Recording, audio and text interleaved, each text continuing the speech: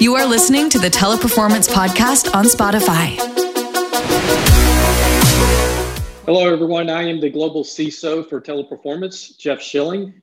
And today with me, I have Nicholas Acosta Perez, who is the Regional CISO for Iberia Latin America team.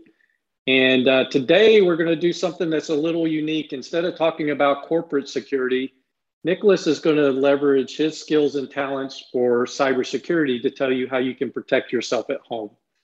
So Nicholas, let's kick off with the first question.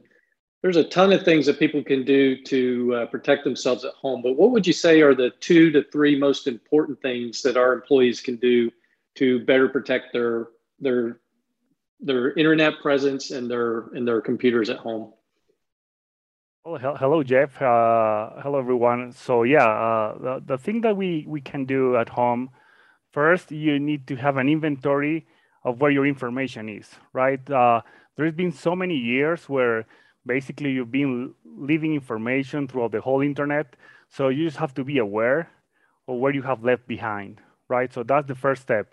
So you have to do an exercise where you list down every single thing you've done and try to capture the most relevant data that you have left behind and know where the data is. So after that, you either decide if you are going to be asking the information to be erased from the site, or if you're going to keep the information, then you have to properly secure the website that you have the information behind. So that's kind of the first thing.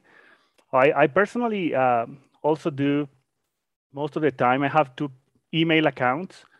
One account where I just handle the very serious stuff that I have, like my banking, my financial information, and I basically protect this with the most security controls that I can afford. And then I have another email account where I basically manage the rest. What is the rest? Everything that it's like trivial and doesn't represent a big risk if something gets into that account. So that's the way that I manage my security. So I have one serious account and then like a trivial account for anything else on the internet. And finally, at home, it's really important that you have a strong password for your Wi-Fi, if that's what you use, and you set up your internet router at home in a way that no one else, your neighbors or something on the street, can access your Wi-Fi, right? Because the Wi-Fi will be able to be accessible from the street. So you need to be protected for those accesses from the street. So for me, those are the 1, 2, 3 things that you can do to be protected at home. That's some great insight, especially the keeping track of your data. One of the things that really causes personal data sprawl across the internet, I think, is today's use of social media. What are some good security practices for our employees to think about when protecting their social media presence online? Well, social media is basically about interactions, right? So you interact with so many people that you most of the time keep track of who you are interacting with. That's something that at the personal level, without the virtual environment, you are pretty aware.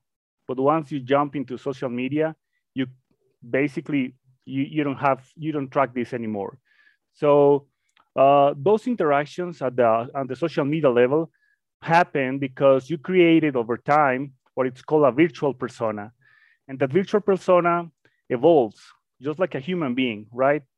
And that virtual persona interacts with so many people, and just as in real life, you need to have some basic and hygiene security controls in order to be protecting your information. So what I would recommend here is, again, passwords, because on the virtual environment, this virtual persona can be still just by getting your password, right? So you need to be aware of this. So passwords is something that you need to create a strong password, keep that password safe. And then many of the social media platforms, they have additional controls, security controls, which are called, for example, multi-factor authentication, you should also enable those, because over time your password can get leaked. You can be reading out your password, and then if the password gets lost, your identity basically gets stolen. So on those social media, have that in place, and then there are many privacy and security options that you can set up inside the social media website. For example, sites like Facebook, you can get into privacy and security, and you can set up who can see the information that you're sharing. You can configure that, for example, only your friends or your contacts are able to see the pictures that you're posting. So that's really important. And also, you have to be aware who are you accepting on as your social media contact, right? Because then that individual will be able to see your information. And finally, a good practice, I personally don't use a lot of social media, but a good practice will be on a yearly basis, do a cleanup. Go over your social media contacts and see who are you interacting with, and basically disconnect from someone that is not relevant for your virtual life anymore. In that regard, you will have a cleaner interaction with the people that you are interested to have contact with. Well, so I thought you just didn't like me. I looked for you on Facebook and I thought maybe you blocked me. So that's good to know that you're not on social media and it's nothing personal against me. All kidding aside, you make a big deal about passwords. And I know last time I checked my personal passwords that I'd managed for all the accounts I log into, I had over 67. And so how can our employees manage their passwords, and how should they figure out how to create those passwords? Well, that's a fantastic question, Jeff. And passwords, we can talk about passwords for hours. But since we have only minutes, let's do it and keep it simple, right? So first, the problem with passwords is that traditionally we've been taught to use complex passwords that are easier for computers to guess, but difficult for humans to recall, right? So we need to do this the other way around. So we have to switch into a password that is easier for us to remember, and a computer will have a hard time cracking the password or finding the password out. So that's where the concept of passphrase kicks in. So passphrases are basically you switch for using, for example, password like September 2021 pound as your password. And you, for example, could say something like, autumn is here, but also is the sun. That's a sentence that you won't forget. And if you switch some of the characters on the phrase for a number and for a special character, you will have a strong password, a really strong password that you don't have to write down. And a computer trying to crack your password, we basically won't be able to do it, right? So those are the things that on the password side, we need to start switching from our personal life and also bringing these good practices to the corporate life.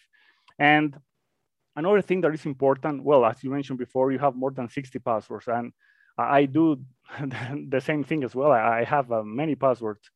Sometimes it's easier to have a tool called a password manager. You can have that tool on your cell phone. You can access it by web. There are tools out of the market like, I don't know, 1Password, for example, or LastPass, and you can use those tools to list your passwords. Yes, you will be reading down your passwords, but you are reading those on a safe place. The only thing that you have to remember is that safe has a code. So don't use password 123 in order to access that safe, right? So use the strongest password that you can think of, like 30 character password, a passphrase, really strong password, and then protect your whole password with this strategy. That would be my recommendation for managing passwords.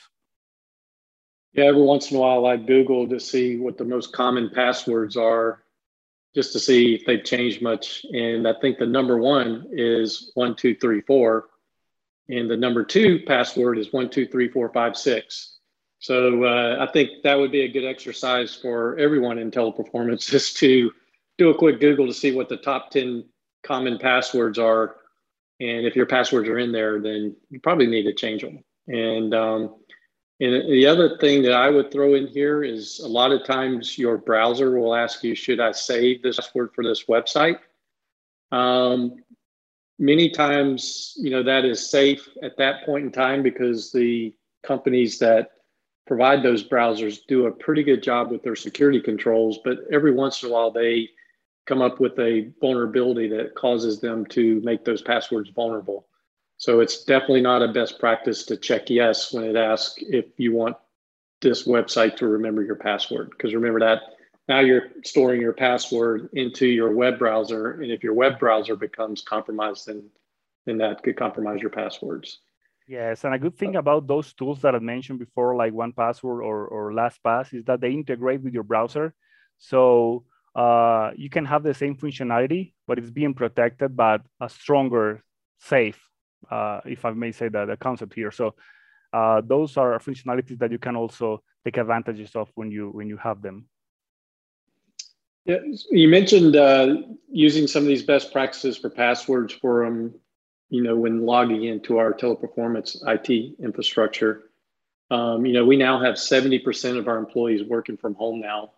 And while we've given them some great tips on how to protect themselves in their personal life, what can our work from home agents do and our other employees to protect the company while they're working from home and potentially working on our IT infrastructure?